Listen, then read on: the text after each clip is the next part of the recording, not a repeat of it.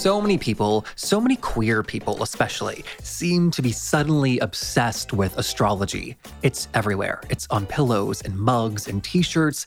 It's written about and covered in mainstream media outlets who write about Mercury every time it's retrograde. And this, I think, is a fascinating shift. We en masse are looking up into the sky to get clarity into who we are. And I promise I mean that in the least woo-woo way possible. Now, Chani Nicholas is our guest today. She's one of the community's favorite astrologers. She has a new book out called You Were Born for This. And she's here to talk about why astrology can be a tool for radical self-acceptance. From Luminary Media, I'm Jeffrey Masters, and this is LGBTQ&A.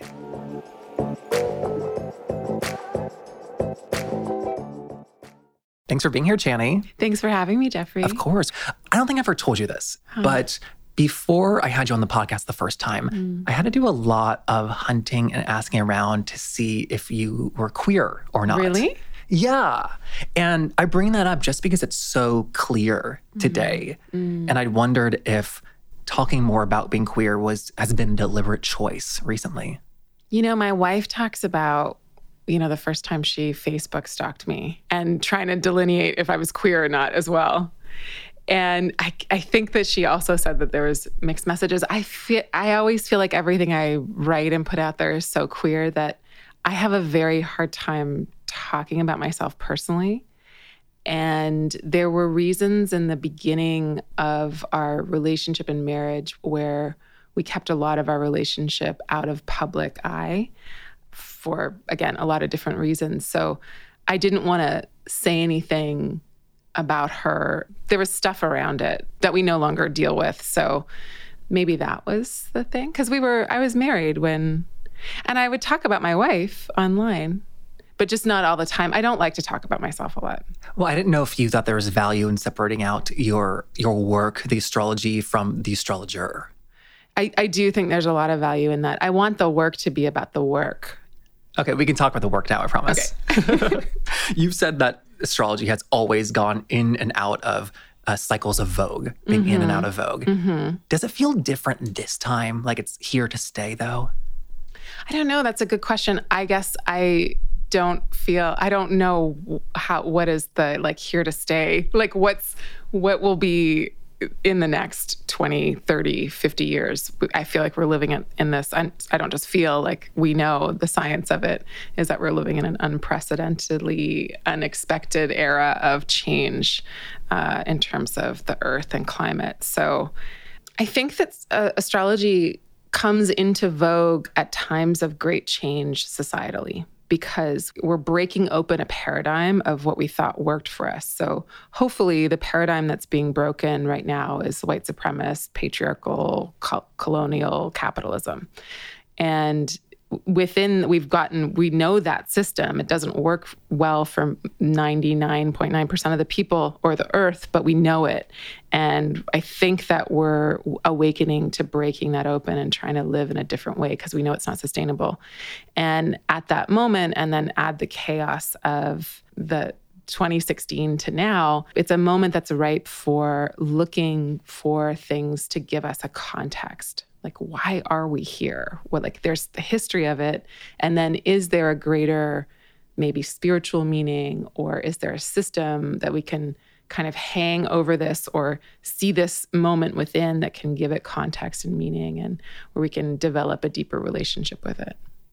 And that's so interesting because if you're saying that astrology comes into vogue when we need it most, I would have thought that you would have told me that we always need astrology, though. I don't think so. I think in times of ease, maybe there hasn't been a ton in human culture, but in times where, things are pretty steady and we know what's going on and we know what's next, then things like astrology aren't going to necessarily be as popular.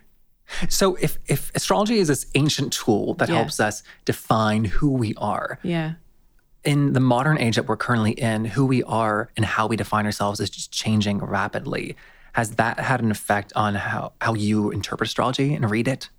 Esther Perel was, I think, on her How We Work, the Work podcast that she has, said something about how we used to forever have a sense of identity through the place we were born, the family we were born into, the community that we were in, and that a lot of that was predetermined for us.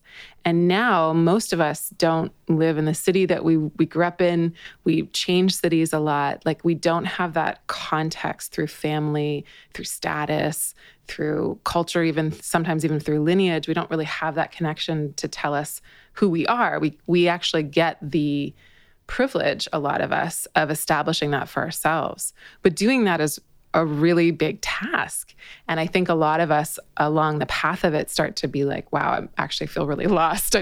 There's too much choice. I can just become, so who am I and what is actually meaningful for me? And so in the cornucopia of choice that we need to be able, I think it's really helpful to be like, actually, these are the things that resonate for me. And this is my life's direction. This is my life's purpose, which is why I wrote the book, because I want people to be able to get confirmation that the things that they want to do and the talents that they have are actually there in a marking in the sky the moment they took their first breath. And if you want to access that map of your life, you can, to gain like affirmation and confirmation and also a little homework. Oh, so if we have all these choices and we have no idea where to start because we don't have a local community that we grew up in anymore and that tells us who we are, you're saying that this is one area to like look at to give direction? I think that's why astrology is so popular with, everyone talks so much right now about astrology is so popular with millennials and Gen Z. And sure, that's true. I feel like it's been really popular for other generations as well. But I think that at this moment, especially growing up with the internet, like everything is at your fingertips. Like, how do you distinguish what it is? How do you parse things out? And so I think that systems like astrology can help us to gain a deeper connection with ourselves. Gotcha.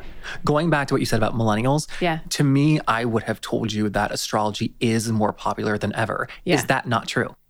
Well, I think that with the internet makes everything more popular than it's ever been. No other machine has mass-produced information at such a rapid pace globally before in our lifetime.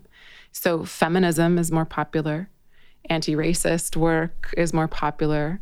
Social justice is more. We know more things now. We have a collective conversation going on, whether that's for good or not good. But the ways in, like, I had to search for bell hooks when I was growing up. Like, that wasn't something I just was like, could like type into my computer and find. Same with astrology. I had to search for it.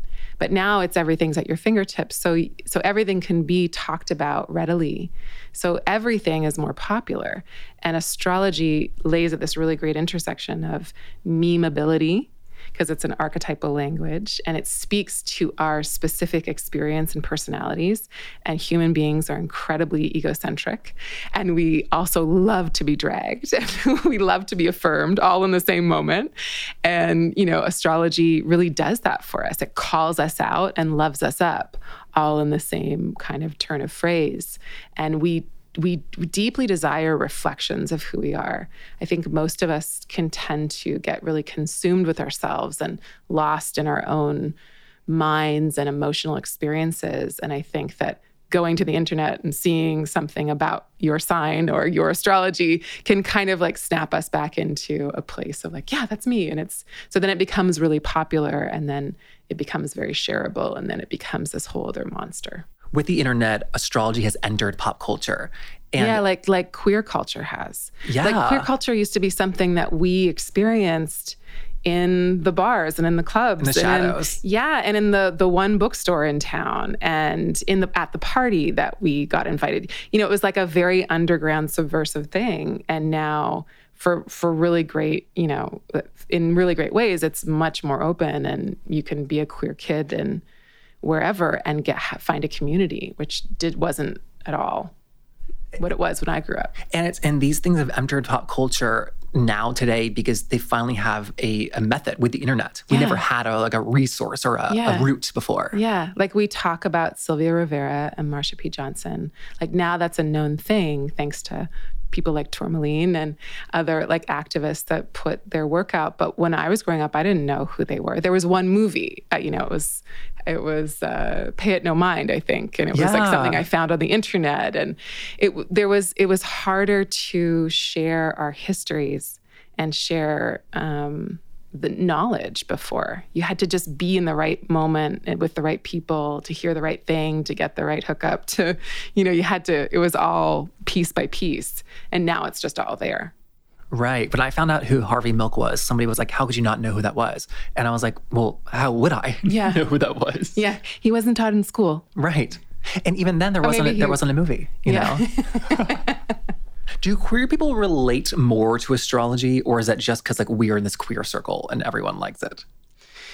I mean, I want to like save space for the queers that loathe astrology because I love you too. And yeah, it's a very queer phenomenon, I think, or like queers have really always taken to it. I think we need alternative ways of seeing ourselves or being witnessed. I think that when a lot of maybe the religious institutions that we come from or even traditions have shunned us, we need, I think on a like deep soul level, we want to be seen. And when we grow up in a culture that doesn't see us, that doesn't witness our gender, that invisibilizes us, that makes us into something that we're not. We need ways of being reflected that feel true and not that astrology is non-judgmental, but it's not moralistic in that way, in the way that religion has tended to be because of the humans that have been proliferating that type of religion. Oh, so we've broken with heterosexuality, so we're more open to these other realms like astrology. But also astrology has never told us that there's a right way to like love or not love someone. No, two things. I think queers have always needed like, well, where am I going to get an affirmation then? If I'm not going to get it from normative culture, if I'm not going to get it from my religious institutions or my workplaces or my government, then I need to find it somewhere. And so for those that are astrologically inclined, it's definitely there.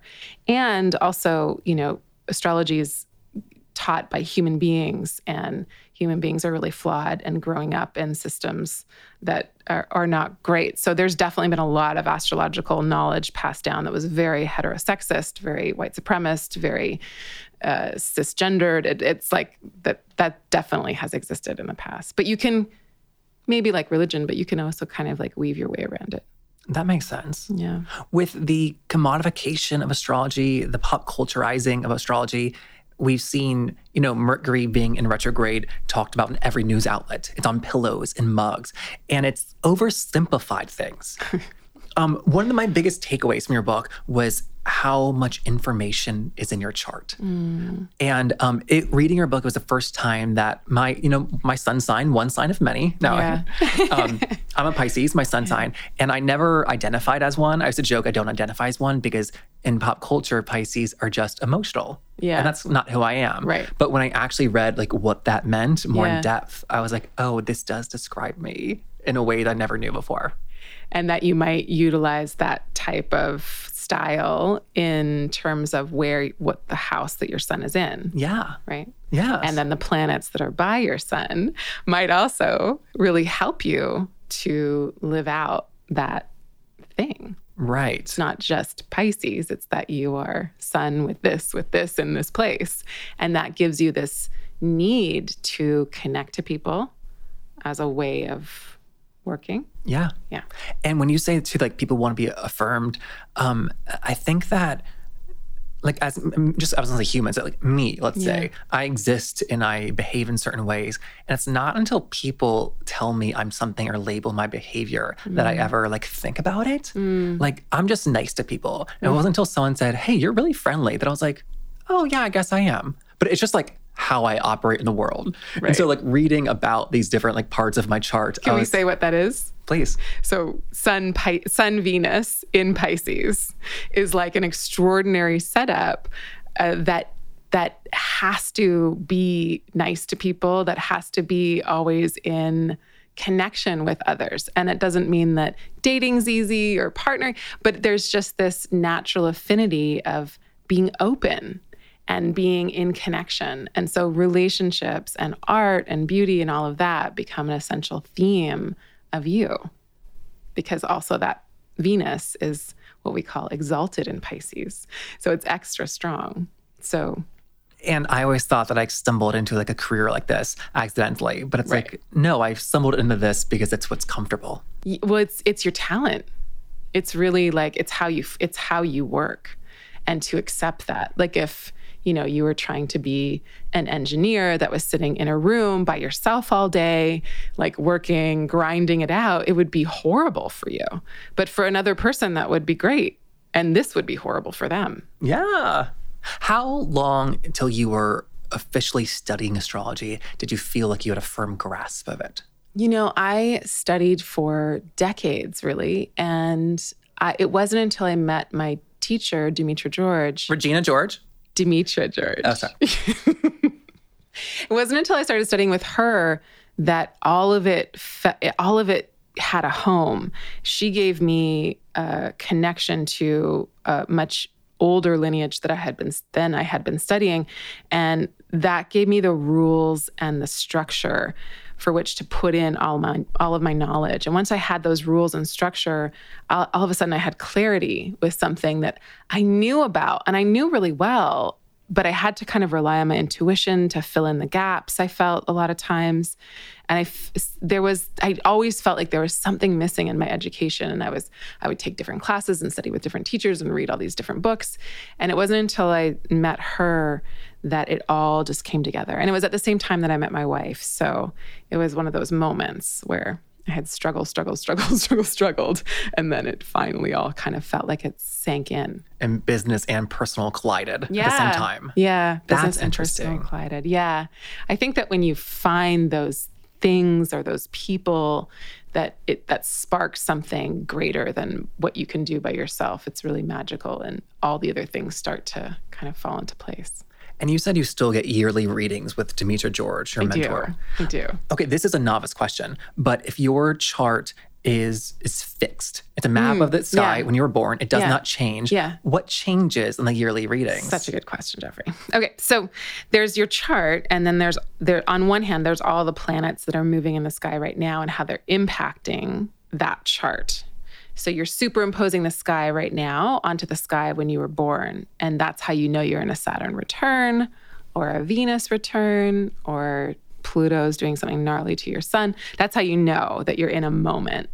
Then there's also all these older timing techniques. So there's newer timing techniques like progressions. You look at a day for year and you shift things around. You look at how the chart progresses over time. There's solar arcs. Then you look at the solar return chart. So the moment that you're reborn this year, that's its own chart. The moment that the sun is at the exact same degree as when you were born, we take a snapshot of the sky and we look at your year through that chart. And then there's also older techniques that are about which planets are ruling your year or ruling a couple of years, or which houses or which areas of life are being opened up for you. And that changes each year. That's a lot. It's a lot. There's so many different techniques. So you got to kind of, each astrologer will choose a couple. And when you go to get a reading from them every year, they'll work with those tools. That's really interesting. You've said that early on in your astrology, you thought that people would hate your type of astrology. Yeah. Can you explain a little bit more about that and like why you assumed that? Yeah, I think I was hanging out with the wrong crowd. I think I was hanging out with people that were, at that moment, I think I was either hanging out with, I had kind of two groups of people. I had like the community I had met in LA that was very like spiritual woo-woo. And then I had community in San Francisco, which was very like on the ground, practical, and all activists and artists. And I, have obviously gained a lot from both places, but I don't know why I didn't see an intersection. It was like astrology hadn't really hit the queer community like it has since then. That was before, we're talking pre-social media. So there wasn't a lot of online conversation that I was picking up on going like, oh, people are into this. So I was kind of writing as Facebook was really taking off and finding its way. I wasn't really on Twitter. And I wasn't in all of the other astrological online chat stuff. I was really kind of siloed off. And so I just didn't know. I didn't know that people that were academics and activists and like really serious people in the world or doing really serious work would want anything to do with astrology, because I just felt like it was something that was fairly disrespected or disregarded or misunderstood or not useful. Honestly, I didn't think folks in those roles would find it useful. When did your mind start to change? As soon as I started writing, I was like, wow, that's weird. People like it. And so it was immediately affirming. And it immediately opened me up to all of these different communities. And really, that first, my communities in San Francisco, specifically the queer communities that I was a part of, I think they did so much to help proliferate my work in queer circles and build that kind of first wave of interest or readership. And that I'm so grateful for that. So early on, it felt lonely. Did it feel lonely? Like you were the only one paying attention? Not that I was the only one paying attention. There's a lot of incredible astrologers that have work and write and philosophize about the sky and the politics of the moment. So I didn't feel alone in that way. But I did feel like I was on to something. And it's that place, I think, in life that is really interesting and where we really need other people to encourage us. And there was a couple key people that really encouraged me at that point. And I'm again so grateful to those people, because there's a point at which you start doing something, you're like, I think this is good for me. I think I have but I'm not making any money, and I'm working around the clock, and I'm putting everything into this. And is this silly? Like, I am an adult. Should I, all of those doubts start to come in.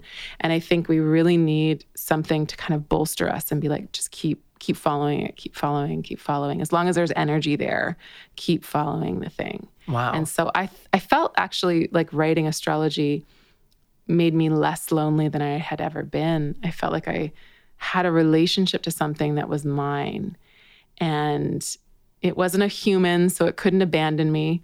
And it wasn't full of all of those interpersonal issues that can be really hard for me and other humans. And it was just something that I could go to at any moment of the day and have a conversation with. And I've always felt like astrology was a really good friend to me. So the more I showed up in that friendship and that partnership, the more it showed up for me. And I was like, oh, wait, you're actually here. Like, oh, a fourth date? Cool. When you first started writing, you were just writing in San Francisco. Yeah. How has your style changed since then? I've had editors. Those first horoscopes were so badly written. I don't know why anybody muddled their way through them. I've tried to be more concise and declarative and confident in my writing, and writing along with astrology is a relationship. So I've had to develop my relationship with the schedule of writing and the work and the business itself. And so I've just learned how to show up more for it. My wife teaches me constantly not to whine and moan and feel bad for myself once I've said yes to something. She's very good at reminding me to take responsibility for the things that I agree to and just to show up for them. And so I'm in that moment of career where there's a lot going on, and it's a really great moment, and it takes everything I've got every day to do it. And it's a blessing, but I've got to be really diligent about not getting resentful about the amount of work that it is. And that's something that I've had to really learn over the past couple of years. And it's a really important lesson for me. That's so interesting, because you worked your butt off for so many years to get to this place where you have so much work to do. Yeah. Abundance, I think I used to ask for it all the time, and I think a lot of people do. We want success and we want abundance. And I think that we're not taught that simultaneously we have to become so much more capable of holding it. Like, abundance gets completely wasted unless we've built the container both internally and externally to hold it within. And the building of that there's not a lot of immediate gratification with it. It's a lot of grunt work. It's a lot of effort. No one says thank you. You just have to do it, and again and again and again and again. But once you build it, when the abundance comes, it has somewhere to go. And then it can actually stay and take root, and you can share it with people. And I see a lot of us online, I think social media really trains our mind to just go for the immediate gratification and the big win and the big response but where does that go if you don't have a container for it? So I really encourage people to think about what's going to sustain you long term. Don't give it all away. Or if you're giving it away, have something to catch the excess. Like have a rain barrel. That makes total sense. I was just thinking about you as an astrologer, how much has changed for astrology, because 2,000 years ago, they weren't talking about online, obviously, but I also doubt that they were talking about like a work-life balance. Obviously. Yeah, like the kind of conversations we have these days, the ancients would be like, wow, you all are really precious and think you're really special. There's definitely that feeling of taking oneself too seriously. When you read ancient texts, I mean, they're hilarious. They're like, we'll be killed by rabies and like will be bitten by a wolf under the full moon. Like it's very intense and very enemies will besiege your camp, and it's more survival based. It's very survival based. It was like, who's going to win? Are you going to stay alive? Will you die of some horrible disease? Because that was the reality of life then. They didn't have time to ponder their childhood trauma. Or their like coworker issues. Like you just had to get the food and have a baby and do the things. And don't die by 40. Yeah, probably. Wow. Yeah, so astrology sounds very different when you go back into the ages. That's so funny. Yeah. So astrology is your craft. You're also a writer, but also you've built this really impressive business that didn't happen by accident. When did you start considering yourself a business person? When I got married and my wife was like, what are you doing? You could actually turn this into a business, because really everything was I was just doing it all for free, which a lot of it still is accessible and free. It was very organic. It was like I got flooded with appointments. I was booked like 6 to 8 months out. I felt like I'd lost control of my life because I was, I'd owed my time to everybody for so far in advance. And so I shut my calendar down.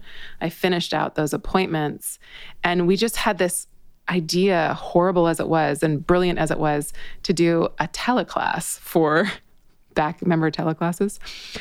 For a winter solstice ritual. Because I was like, if everybody wants some of my time and I physically can't show up for it all, what if I have something where everybody can just gather online and do something where at least I can have a conversation, albeit one way, with a bunch of people? And that began the business model. You mentioned being married taught you this. What is like one thing it taught you or like you got from that? Being married? Yes. Being married has taught me that I am lovable and worthy of love, and that I am a really good partner. And it has taught me how having someone to love makes me want to be a better person and take better care of myself and do everything that much better. And did those things come as a surprise to you? Yeah. It was like the moment we met, I was like, oh, I need to get my shit together. Like I would smoke maybe 1 cigarette a month, and I was like, no more. It's like, there was just like these things that kind of came into my being that when we met, I felt like something woke up in me that wanted to try harder than I ever had. And that was committed to myself more. And the more I committed to our relationship and committed to her, the more I naturally committed to myself, or that was just a reciprocity that was happening.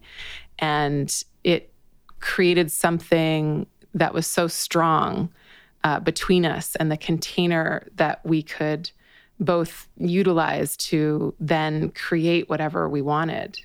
I want to ask a question about you personally. Please. I know you don't like to talk about it. No, I'll talk about anything personally. Okay, I was just surprised to see in the prologue of the book how you described your childhood. Yeah. And there was like struggles in it. You write that you knew what cocaine tasted like by the age of 5. Yeah. And I guess my question is like that, it was not easy to get here, right? No. Like that was a challenge. Yeah. It took everything I had, every cent, every bit of discipline, every person that saw me for Reiki or therapy for a bowl of soup instead of a payment. Like it took everything. And I learned really young, and I learned from people, from a couple of my teachers, that you spend every dollar, every cent, everything you can to heal. And I always put it first. Like I would eat beans and rice for weeks if that meant that I could go to therapy. That's just me. I'm not saying that everybody else should do that. But I've always, always, always put it first and front and center in my life, because I knew without it, I wouldn't survive. But I guess I'm just amazed that you knew that it required that much attention and focus. I remember being 7 or 8 years old and walking down the street with a friend of mine. And she was saying how much she loved the town that we were in. And I turned to her and I said, I will leave this place as soon as I possibly can. And she was shocked. And I was shocked that she was shocked. But I was just like, I'm out. Like, get me out. There's got to be more to life than this. And you always knew that. Yeah, because it was that or death. You know, there wasn't a lot of nuance in the way I grew up. It was like people really close to death all the time, like just taking such incredible risks with their life and with my life, and with everybody's life around them, that it was that, or I try to go and flourish somewhere. And so I went really far away. You know, I went to Toronto. I grew up in British Columbia. I went across the country. My dad ended up marrying a woman whose mother was a Reiki master. And the moment that I met her, I was 11, this voice like rose up inside of me and said, she knows how to make it through. Do whatever she tells you to do. It was like one of those bolts of lightning that changed me. And I, begged her to let me into her workshops. I was 12, like 11, 12. She was like, you're too young. But by 14, she let me come and do Reiki level 1 with her. And then I studied with her until I left Toronto. So until I was like 29. That was an amazing bit of chance in your life. Very. It's that moment in the fairy tale where you meet the wizard and it's unmistakable and you are called to something and the character says yes, and then you begin this harrowing journey onto your destiny. And she's the one who introduced me to astrology. She's the one who bought me the first astrology, me and my family formation, an astrology reading. She went to my first astrology classes with me. I owe her a tremendous amount. When you were talking about living and moving to Toronto and growing up in Canada, where in that timeline did you start to realize that you were queer? So my childhood was hell, but one of the great things about it is I grew up with a lot of queer people. And so my best friend's mom was a lesbian and had tons of girlfriends. So like I was just like, lesbian was just like a normal thing that you could be. And I always had this thought that I was like, when I'm 60, I'm going to have a girlfriend or a wife or something. And then I went traveling when I was like 19. And I was like, oh, wait, I don't have to wait till I'm 60. That is so funny. And here you are now married. And here I am now. Yeah. Let's leave it there. I think that's an amazing place. Okay. Thank you for this. This is fantastic. Thank you so much for having me. Of course. All right, that was Chani Nicholas. Her new book is called You Were Born for This, and I highly recommend it. Until next week, come find me on social media. I tweet from @JeffMasters1. That's an amazing way to stay connected and to recommend guests. I love hearing from you each week. We're brought to you by Luminary Media, Nyanhum Media, and The Advocate. The Advocate magazine is the world's leading LGBTQ news source. Come check out our website at advocate.com. LGBT Q&A is produced by Jonathan Hirsch, Zach Stafford, John Asante, Jordan Gosperay, and myself, with sound engineering by Mark Bush. We'll see you next week.